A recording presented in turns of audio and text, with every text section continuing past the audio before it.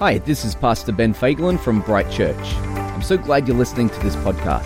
I hope this message inspires you, deepens your relationship with God, and that you're encouraged in your faith. We hope to see you soon at Bright. Father's Day is not actually a biblical thing, but it's actually more of a Catholic thing that kicked off in the 15th century, but we like it. We think it's good and we think that we should keep doing it, and so we do celebrate Father's Day. I'll tell you what is a biblical thing: honor. In fact, when it comes to the scriptures, honoring your father and your mother is the first commandment that comes with a blessing. So congratulations to all of you that are just wanting to pull some blessing into your life by honoring your mom and your dad if you can do it. I think that being a parent is an incredible privilege. It's an immense privilege, but like the great theologian Ben Parker said, with great power comes great responsibility. And so we know that, when you become a parent, it is an immense responsibility to take some little person that can't do a thing for themselves and helps to sort of grow them and develop them to become a mature follower of Christ, if that's what you want to do. And, I got to tell you, I think that being a dad is really, it's an apprenticeship. It's an apprenticeship because I know that there's some books out there that you might be able to buy on parenting, but I promise you 99.99% of the dads, they don't read them. We don't read them. We hope that our wives read books and tell us what to do. And so it's an apprenticeship, and you just learn on the job. You learn as you go. You learn by making mistakes. And I can tell you, man, I've made some mistakes. If you want to feel encouraged today, I'll give you a couple stories. I remember when the kids, we only had Judah at this time. When he was a little baby, Sarah had done a great job of looking after him, and me too, and we did it together, and I felt really confident when there was the three of us. And Sarah said this one night, "Hey, I want to go out with some friends." And I'm like, "Yeah, great, go, have a good time." Now, this was the very first time that she ever left me alone with our small child, our first child, Judah.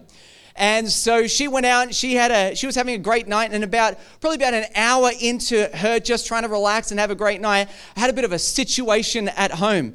Judah used to love to crawl all over the floor and crawl between the couches, and it happened to be that on this particular time, on the one time that Sarah went out, that happened to coincide with the very first time that I was left alone with our firstborn child, he crawled under the seats and the chairs that we had at home.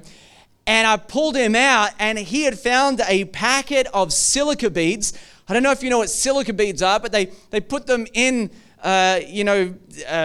packets of things to draw out the moisture to make sure that everything's dry in there. And so I pulled him out, and here he is with a packet of silica beads, and he's eating them. He's got silica beads around his mouth, and I didn't even know if they were poisonous, and so I wasn't sure what to do. Did I give Sarah some peace? No. I interrupted her night, and I called her immediately to say, and it's a really interesting conversation. I said something kind of like, "I hope you're having a good time tonight." She said, "Yeah." "Are you having lots of fun with your friends?" She said, "Yeah." I said, "Well, I got to interrupt you to let you know one thing." She said, "What?" I said, "Judah has eaten silica beads. Now, I just want to know, are they poisonous? Should I be worried about this?" She says, "I don't know. Call the poison hotline and let me know how you go." So she kept having a good night with her friends, and I called the poison hotline. Turns out you can eat silica beads and they will just pass through, okay? So he was okay and he was alive, and that was just the first of a couple mistakes that I made. I remember we were in Warrnambool, we were on a holiday, and I was so captivated by the beauty of my firstborn child. I was looking at him, he was crawling around on the bed that we had. And this place where we were staying, it had a bedside table that had a really sharp point, a really sharp edge and corner.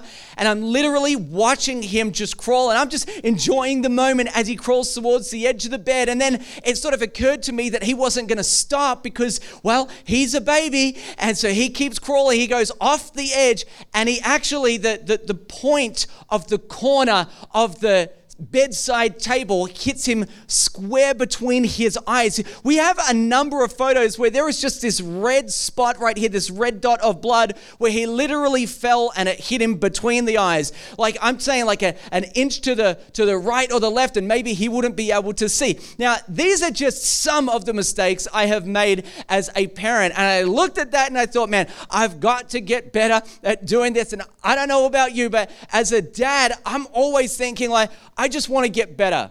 And I don't know where you're at today, and I don't know where you would say your parenting skills are, but even if you're a grandparent, right, well, you are still a parent. And for me, I just want to get better at doing this job of being a dad. And so today, oh, by the way, just to let you know, Judah is still alive. He is healthy. He's 12 years old, and we celebrate that every day.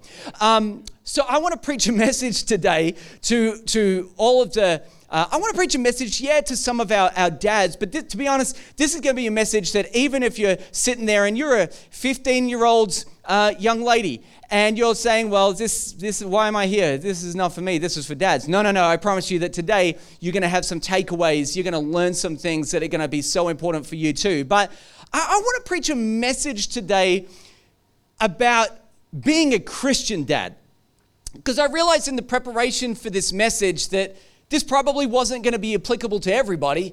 It was just going to be applicable to Christian dads and Christian moms and Christian people. Because what I'm talking about is leading our kids in a very specific direction. Now, if we were to, look back through time and history and even go back to Jewish culture and see what they would do and how they would parent and what they thought about parenting, I tell you, they had some very specific roles that dads would do, right?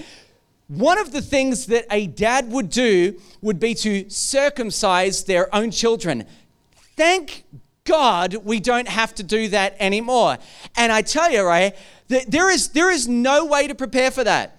I don't know how you work up to that. Maybe you just, cutting the carrots or the beans in the kitchen and you just learn how to just slice really cleanly. I don't know how you prepare for something like that. But, if you are literally practicing on your firstborn child. Thank God that parents don't have to. I'm a firstborn. Thank God that nobody has to do that anymore, right? But this was a responsibility in Jewish culture that the dad would circumcise their firstborn child. They'd also have to redeem back their child. That's this whole thing. I'm not even really going to talk about that today, but that would be one of the things that they would do, redeem their firstborn child. They would have to educate and teach their kids. And then they would also do something which I'm a really big fan of. They would find a wife for their son. Now, I am all about this, and I don't even think this is a bad idea. If you're a teenager right now and you're listening to this, you're like, that's the craziest thing I've ever heard. Yeah, but if you're, got kids, you're like, this is the most wonderful thing, and why did we ever let this go? I think about this all the time, and I've been honest. I want to be transparent with the church right now. I'm eyeing your children off. I'm looking at my kids. I'm looking at your kids. I'm thinking, hey, who's going to suit my kids, right? So in fact, the reason I started church was really just to marry off my kids. So anyway, they would find, that's not true. They would marry off their kids. They would find a partner for their kids. They would teach them how to swim because, swimming is important. And if you're Australian, you know that. And they would also teach them about a trade, like they had to do work, like how do you do your trade, whether you're a carpenter or whatever trades they were doing back then. And so these were the things that dads would do with their kids. Now, I would say that the dads were very engaged and very involved in parenting. If you look at all the things that I just said, this is a pretty involved role. And I just want you for a moment just to think back to your own childhood and just start to think about the experiences you had as a child and who you would really share those experiences with. And for me, I have great relationship with both my mom and my dad. I would call them equally. Truthfully, that's not true. I would call my dad more because he has his phone on and with him. And so dad gets the phone calls, right? But I would happily call either one of my parents and speak to them, right? So they're both engaging and in the parenting thing, right? But I would say, in all honesty, if I think back to my childhood, if I was having maybe it was a spiritual experience or a conversation about God, the reality is a lot of those experiences were probably just shared with my mom. My mom would speak into my life about spiritual things all the time. She was a person who continued to sort of drive that spiritual value in our house. And dad did it too. In fact, dad would do it. We would call dad in for the really big things like spiritual warfare stuff. Dad could really pray, and he still can, And so when the big ticket items would happen, dad would come in. He had that, like that dad authority.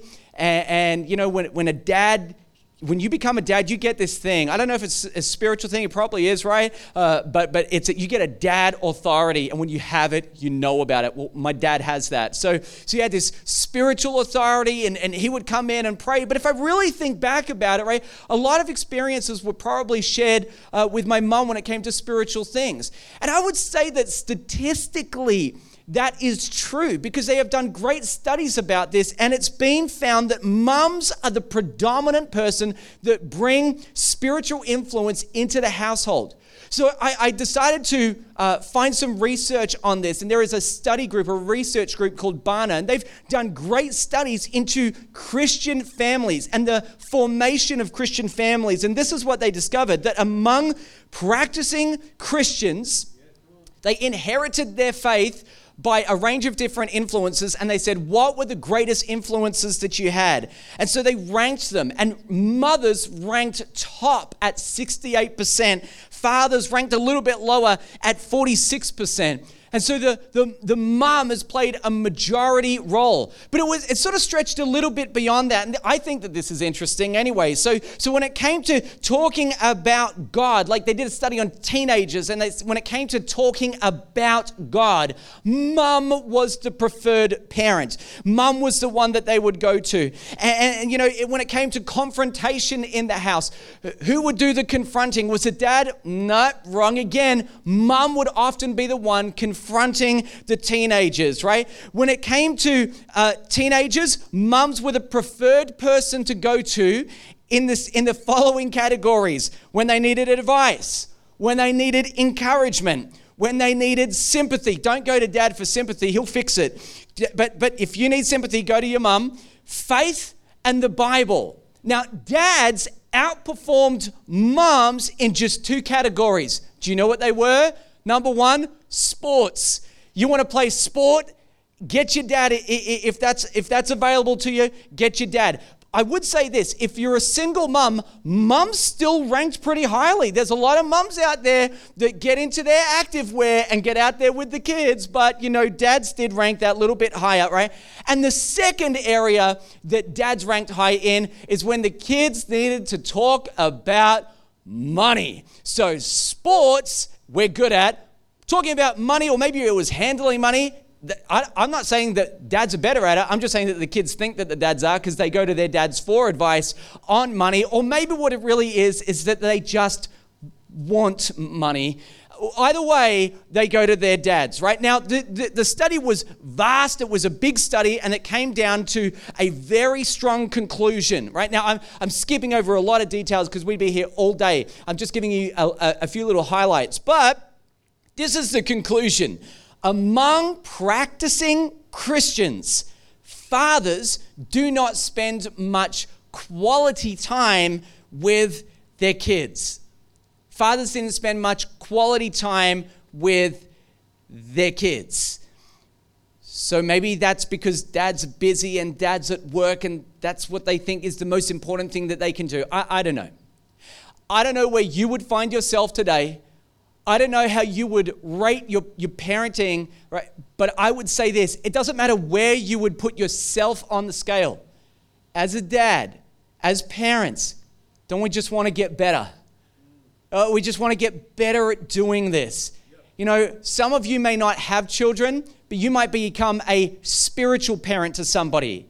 And quality time is still important when you become a spiritual mom or a spiritual dad, right? So this would apply to all parents, but this study pointed out that fathers in particular don't spend enough quality time with their kids. Now, from me to you, there is no guilt here. That's not what this message is all about, but we do want to get better if we can. And I want to tell you something. This is really important. If you've ever been in any kind of race anywhere, and the starting gun goes, bang, and you start to run your race, if you were to fall over just a few feet into that race and you get back up, the marshal doesn't come and grab you and march you back to the start of the race and say, well, you've got to start all over again. No, that doesn't happen. You just pick yourself up and take another step. And maybe that's what this message is going to be like. Maybe there is something about today, by the end of today, that you'll hear and you'll say, you know, maybe there is a place in my life where I can take another step, where I can keep moving forward. So, you know, when you do church, there's a lot of messages that pastors do multiple times. Christmas, every year, guess what? It's the same theme. Easter, guess what? It's the same thing. We're talking about the same thing. Mother's Day, Father's Day. I thought, gosh, what would be so important to talk about on Father's Day? Like, what if I was going to crystallize it? I thought, well, if we were going to crystallize anything, shouldn't we distill what it means to be a dad, and a Christian dad in that sense? And what would be the ultimate goal of a Christian dad? And I thought it would be this: if we could lead our kids to love and worship God. Yes. Like, ultimately, wouldn't we clarify that as the absolute win? And the reason why I love what I'm talking about today is it just takes it out of the realm of how much wealth you have. It's not about how much money you've got. It's not about the house that you live in. It's none of those things, right? If you can get to the end of your life as a Christian parent and say, I did everything I could to teach my kids how to love and worship God, I've done well. I thought I should just spend today speaking on how to do those things really well. And I'll tell you why: because kids often inherit their faith. And that's not just something that we understand from Barna, but it's something we see in the Bible. If you read the scriptures, one of the things that you see is that God is a generational God. If you read the scriptures, it even refers to him this way. He is the God of Abraham and Isaac and Jacob, right? That's like saying that he is the God of my father and me and my son. He is the God of Bruce and Ben and Judah. I quite like that. You might want to refer to God that way. I don't know. That'd be pretty weird, but maybe you want to do it. But he is a generational God. And so I understand that there is something that we need to do as parents, even as grandparents. And if you don't have kids right now, trust me, what you're sowing in your present season, you will reap in your later years. So this is applicable to everyone. And I guess really the point that I'm going to make by the end of today is, right, we've got to just really be Christians.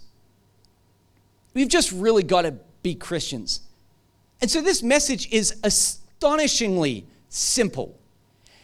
And yet I would say it's an incredible challenge. And I want to read to you a scripture. It comes out of Romans chapter 12 in verse 9. Now, the heading in my Bible says the marks of a true Christian. So if you're 14, 15, 16, guess what? This is not just for dads. This is for you. You can absolutely do everything I'm talking about it. And I might put a little dad spin on this, but at the end of the day, these are the marks not of being a father. This is the marks of being a Christian. And my challenge is that fathers should be doing everything that Christian people should be doing. So I want to read this to you. It comes out of Romans chapter 12, verse 9. It says, let love be genuine. Now that is what we call a mandate. And then after that, and there are just 4 verses that I'm going to read through today. That's it, 4 verses. There are 11 ways to follow up that mandate. So the first thing is, let love be genuine. And then here are 11 ways to make sure you do that really well. Abhor what's evil, hold fast to what is good. Love one another with brotherly affection. Outdo one another in showing honor.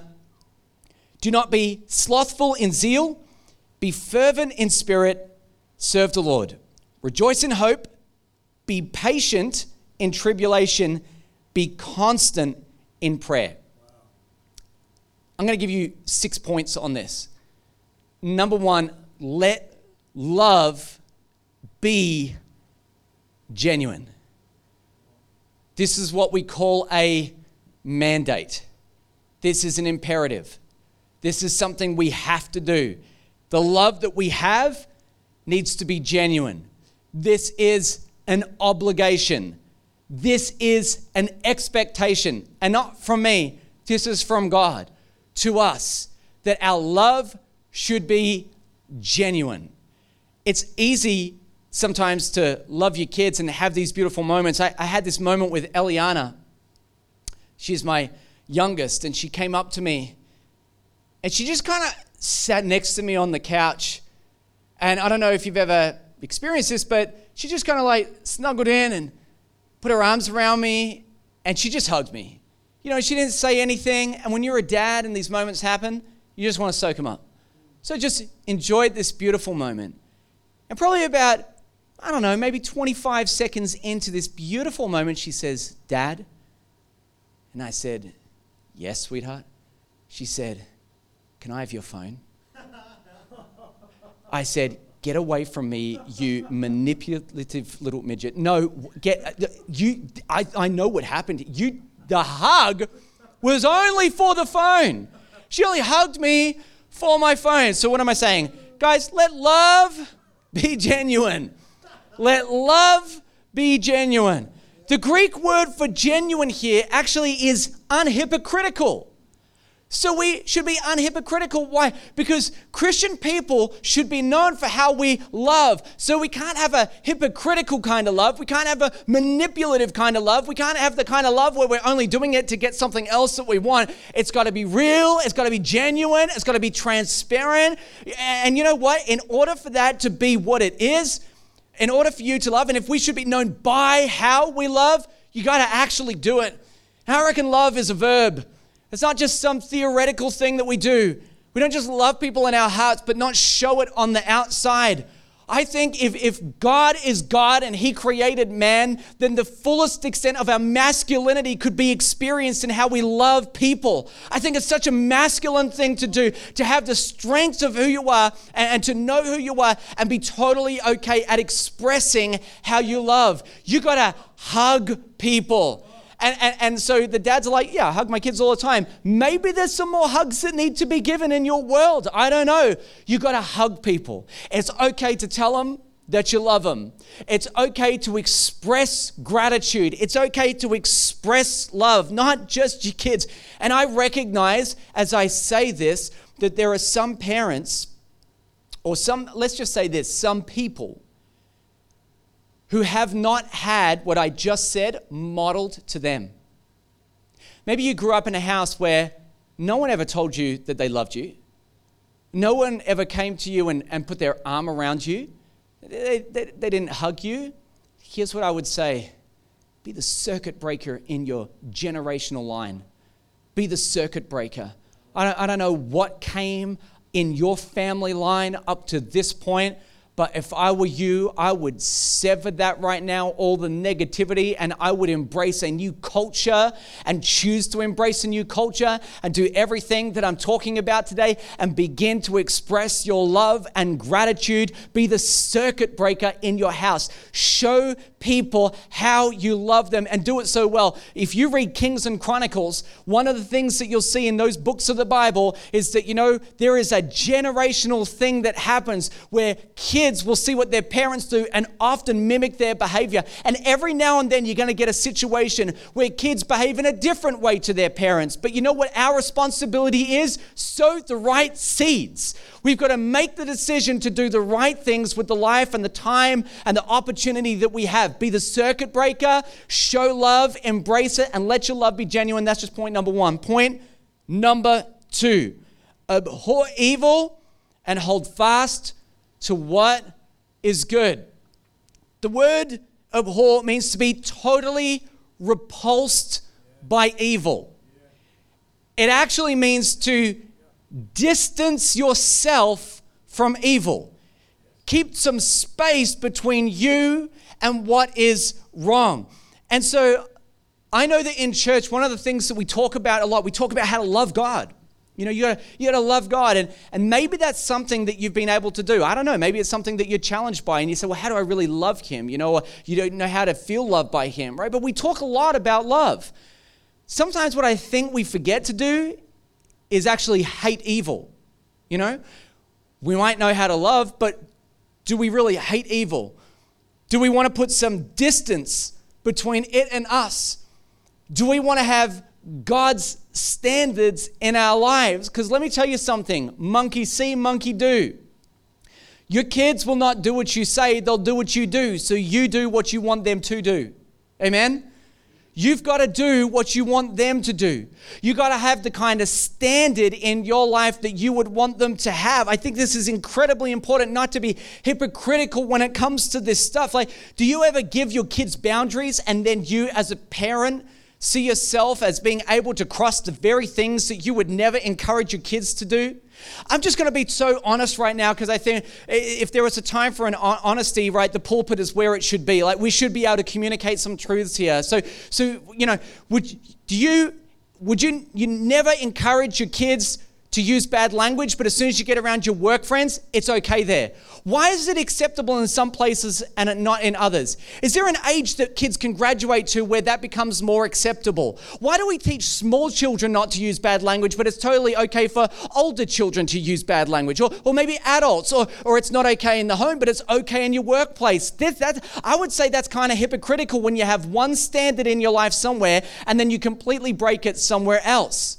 What about when it comes to pornography? You'd be horrified if your kids were watching anything like that, right? But do you then go ahead and break your own standard and say, it's okay for me and I'd protect my kids, but I think I'm going to get caught up in it? I mean, there are so many areas where we need to have consistent boundaries, not only for our kids, but even in our own lives. What about screen time? What about screen time? You say, kids, your eyes will go square. You've been watching the TV for too long. But mom and dad, you've been sitting on the couch on Facebook for a couple hours now, and you know what? Kids will just repeat what they see. They'll repeat what you do, not what you say. So you do what you want them to do. Amen?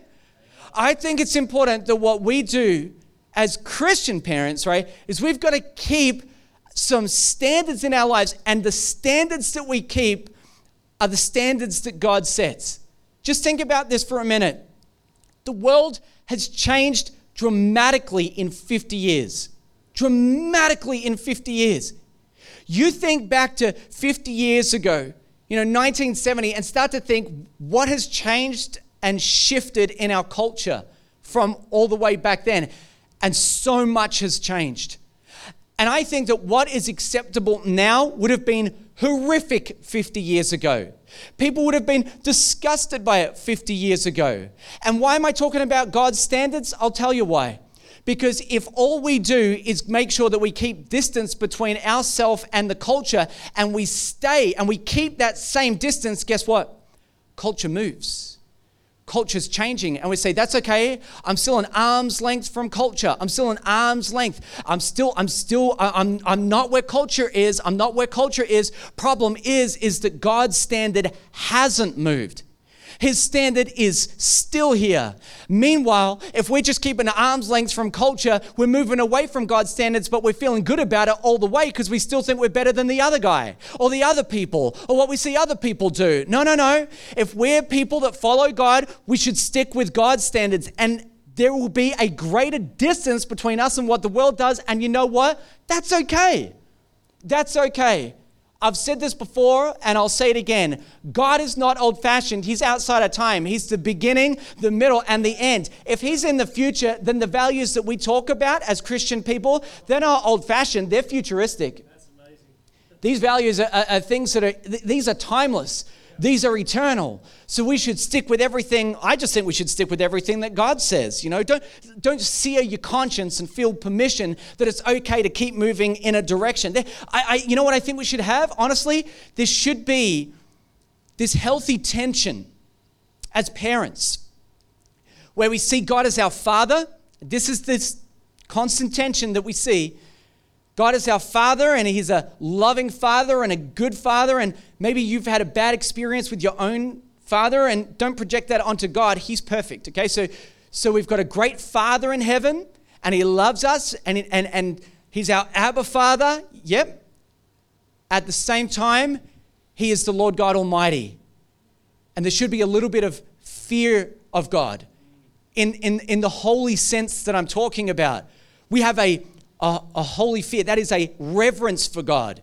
So yes, He is our Father, and He's loving, and He's Dad, and He is still God.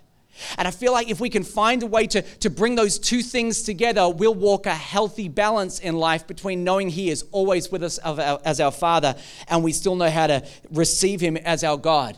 So when this says abhor evil, abhorrence is not a feeling. Please don't wait till you start to feel sin before you correct it. That's like standing on the edge of a cliff, and the moment you fall over, you realize you've made a mistake. Why wait till you're falling before you realize you made a mistake? If we were smart, what we do, and this is what we do as parents, and we see this all the time, we don't tell our kids to play in the gutter, it's too close to the road. We say, stay on the path, stay on the footpath. Kids, don't even walk on the nature strips, too close to the road. What do? We draw our boundaries well back within the safe zone. So even if mistakes happen, it's still okay, and we're still safe. That's point number 2. Point number 3, love one another with a brotherly affection. The Greek word here for love is a family type of love. Dads, you have a role to play. The example to set is one of family love. It's actually the second most important commandment. What's the first commandment, right? First and most important commandment. We would summarize the Old Testament law this way: to love God and to love people, to love your neighbor. So what are we supposed to be doing? We're supposed to be loving people. Now, I find it to be consistent that in order to love people, you need to be part of the community. It's impossible to simultaneously isolate yourself and express love to people at the same time. So what does that mean? That means you've got to be engaged. And this is in this context, he's actually talking about loving your Christian neighbor. So you have got to be engaged in Christian community. This is what God asks. It says the marks of a true Christian is to be engaged in Christian community. Now, I'm not talking about serving or anything like that. I'm talking about being engaged. I'm talking about being there. I'm talking about being present, maybe being in the room. You've just got to be there, right? It's not your wife's job to drag you to social events because you'd rather just tinker in the garage. It might make you a little bit uncomfortable from time to time, dads. I get it. I know. Yeah, sure. Right? But you know what? If you're going to love with a brotherly affection, if you're going to do what the scriptures exhort us to do, you've got to be in the community to be able to do it. So we got to get engaged. We got to get involved. We got to be present. If you've got kids, especially if you've got young kids, right? You know what it's like. You can all be in the same room, but if there's a screen on and they're playing something on YouTube, they're not present. So you can be in the same room and never be present. It's so important if we're going to express love to not just be there, but to be present at the same time. Point number 3. You know what? It's my message. It can be whatever I want it to be. Point number 4. Outdo one another in showing honor. I can have two points to the point 2. Outdo one another in showing honor. Do you know what outdo means? Outdo means to be first to honor. That's what that actually means. I'm going to be first to honor. Let me be first to do it, right? We live in a culture that likes to cut other people down. And this happens a lot. And this is saying, no. We need to be counter-cultural. Let us be the first to show honor. Now, it gets a little bit challenging. And I want you to think about the culture that you even set in your own home. Just think about this for a moment. We are living in some of the most polarizing and divisive times that you could go through. I mean, people's opinions are strong and they're getting stronger. And it's easy in the current season that we're in the middle of this pandemic, especially if you live in Australia and right now, Melbourne or Sydney, to feel very strongly about things. So when you speak, I wonder what comes out of your mouth. I wonder if you were to speak and the culture of your house is to always tear down authority. You know what I think? I think we're starting to develop a culture, and it's probably been there for a while. There is this immediate distrust of all authority type figures. So anyone that stands in a position that says you should do, people are immediately distrusting that. And if you speak about politicians, and I'm not talking politics or anything today, but if you always talk about politicians, or maybe it's the police, or maybe it's teachers, or whatever it is, and you always on the negative side when it comes to talking about authority, you know what? I start to think about where the church will be in a couple of years, because you know what? The kids that we're raising right now will become the leaders of the church tomorrow. And we're setting culture with how we do it. Now, whether we like it or not, the church is led by the fivefold ministries: apostle, prophet, evangelist, shepherd, teacher. Those are office gifts. There is some structure to the church. And I just kind of fear sometimes that if you're always negative about every type of authority, I wonder if we're teaching our kids, without even meaning it, to resist that too. And I think, I wonder what that's actually going to teach them. I wonder how it'll be in the future, because the Bible says that we're supposed to honor each other. You know what that means? At a basic level, at a very fundamental level, we're supposed to respect each other. Just show some respect. And I find that respect is one of those things that is often hard for people to give. You know, sometimes it's like you respect people until they disagree with you. And then it's not even that we just disrespect their opinion, we just disrespect the person altogether. And you thought that they were okay, and then they said, I'm an anti-vaxxer, and suddenly you don't like anything they say. Or they're pro-vax, and you say, well, I don't like anything you say. You know, I feel like there is so much polarization that goes on in the world, and yet in the middle of it, the scriptures say that we're meant to honor each other. I don't think that God ever thought that everyone would agree, and yet in the middle of disagreeing, there's meant to be a culture of honor. We got to cultivate that. We got to teach that. We got to own that where we can. And I know in some instances, some things need to be challenged, and I get that and I understand it. Somehow we've got to find the tension of being honest and yet still finding a place to honor. Point number 4. Here I go. Point number 5. Do not be slothful in zeal, be fervent in spirit, and serve the Lord. Listen, this thing that we're talking about, the gospel, everything that church really gathers around, the central figure of Jesus and everything that he did, this is just the most important message that the world could ever hear. And in other words, when it says don't be slothful in zeal, be fervent in spirit, what it's saying is when it comes to serving God, don't mistake this is about serving God now. When it comes to serving God, how do you go? Do you serve at your church? Do you serve with your time? Do you lay down your talents? When it comes to spiritual gifts, do you use what God has given to you to serve the community that's around you? Are you stepping into your calling, or is it something that you always shrink away from and back off from? This scripture is saying, don't be lazy. Get involved. This is directly from commentaries. They say, don't be lazy. You've got to get involved. The Greek word here for fervent, you know what it means? It means to be emotionally on fire.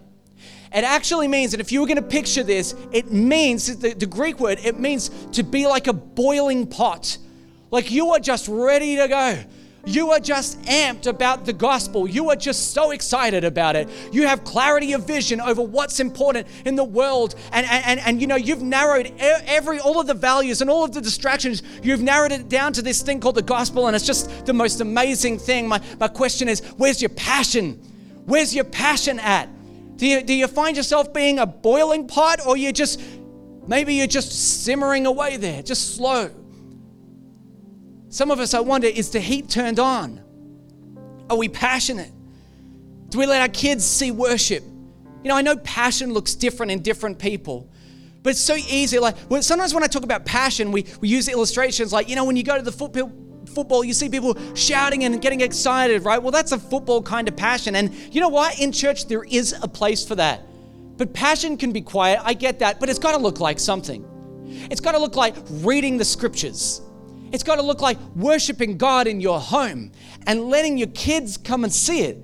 It's got to be like praying with them, or maybe laying hands on your kids. Let's not come to church, this church building, since we are actually the church.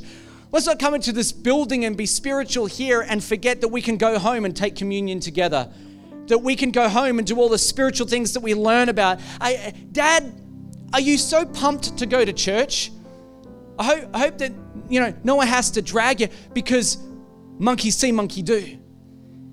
Your kids won't do what you say, they'll do what you do, so you do what you want them to do. Amen? Are you passionate?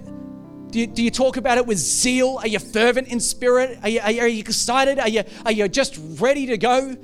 This is the example we need to set for our kids. We've got to lead them all the way. We've got to show kids that, hey, you know what? We're all in. We are so excited about what God is doing on planet Earth. Point number 6, and my last point.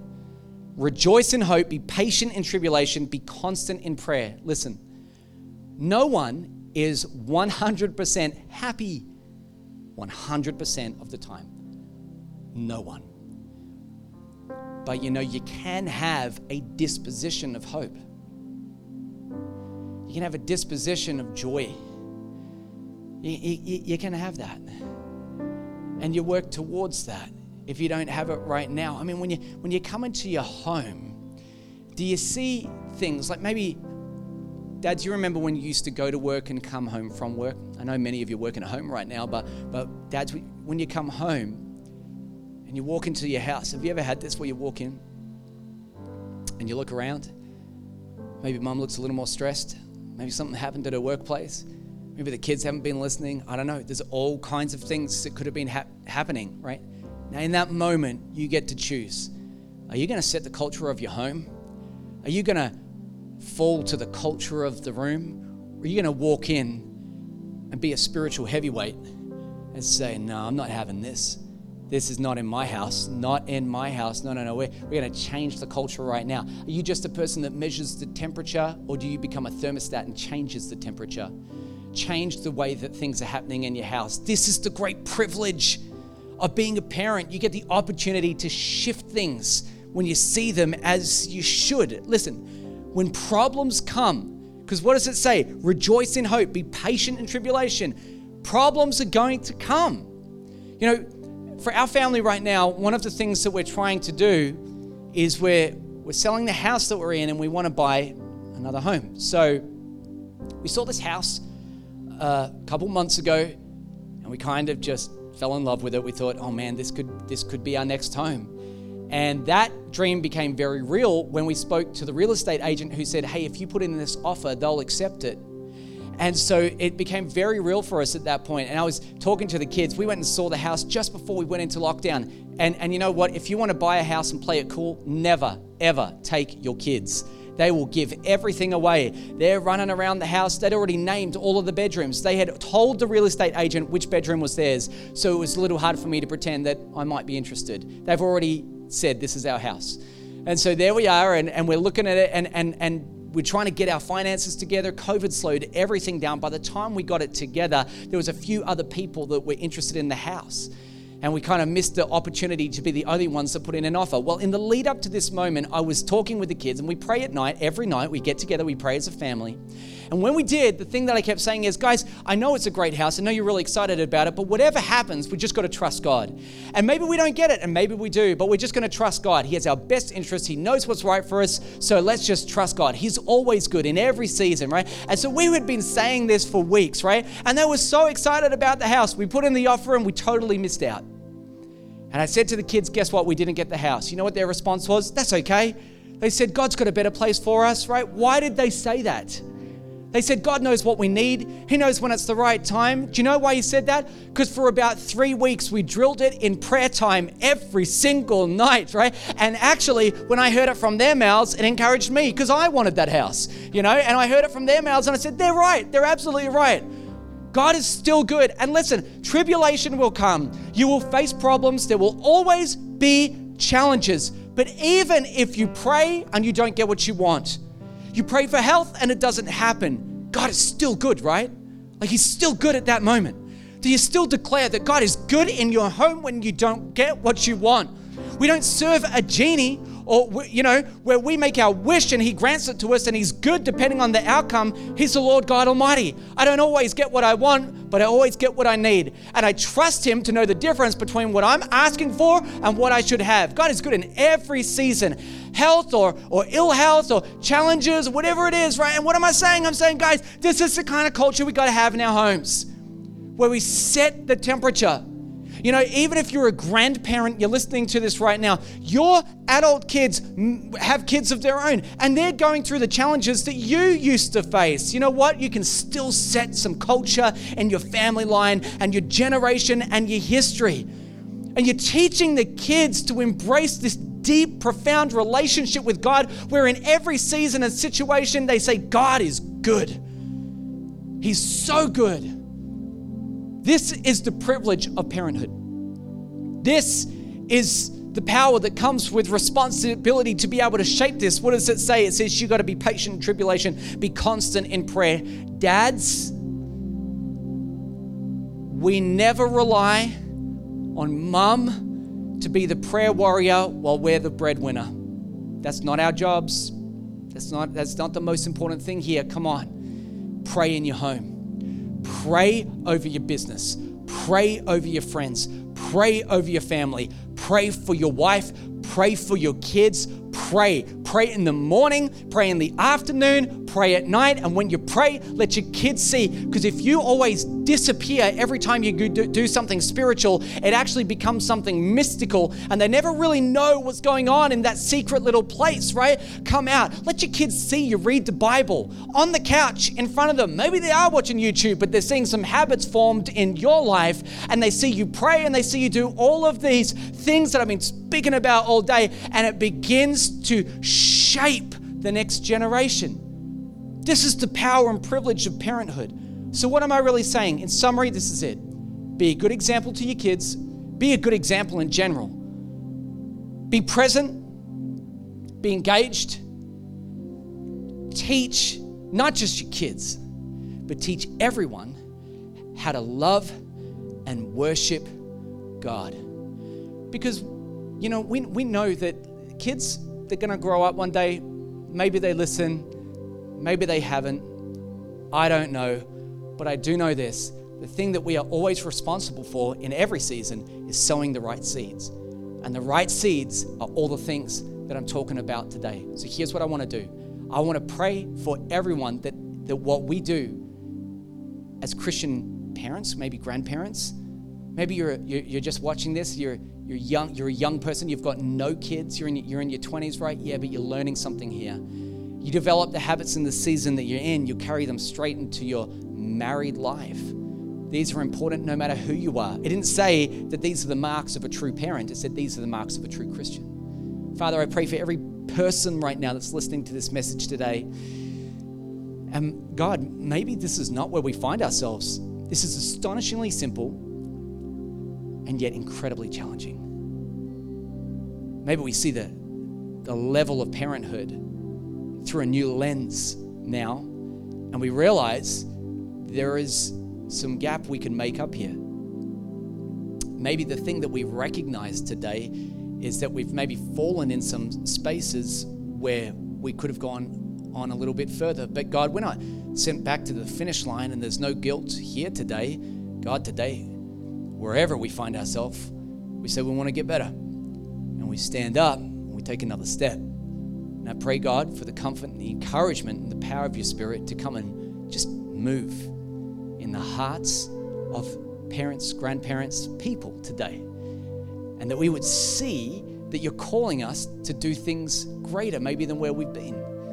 Father, I pray that we would embrace that challenge, that we'd step up to the plate, that we'd embrace the culture and the things that you've asked us to do, and that God would lead the next generation in the same way. In Jesus' name, amen.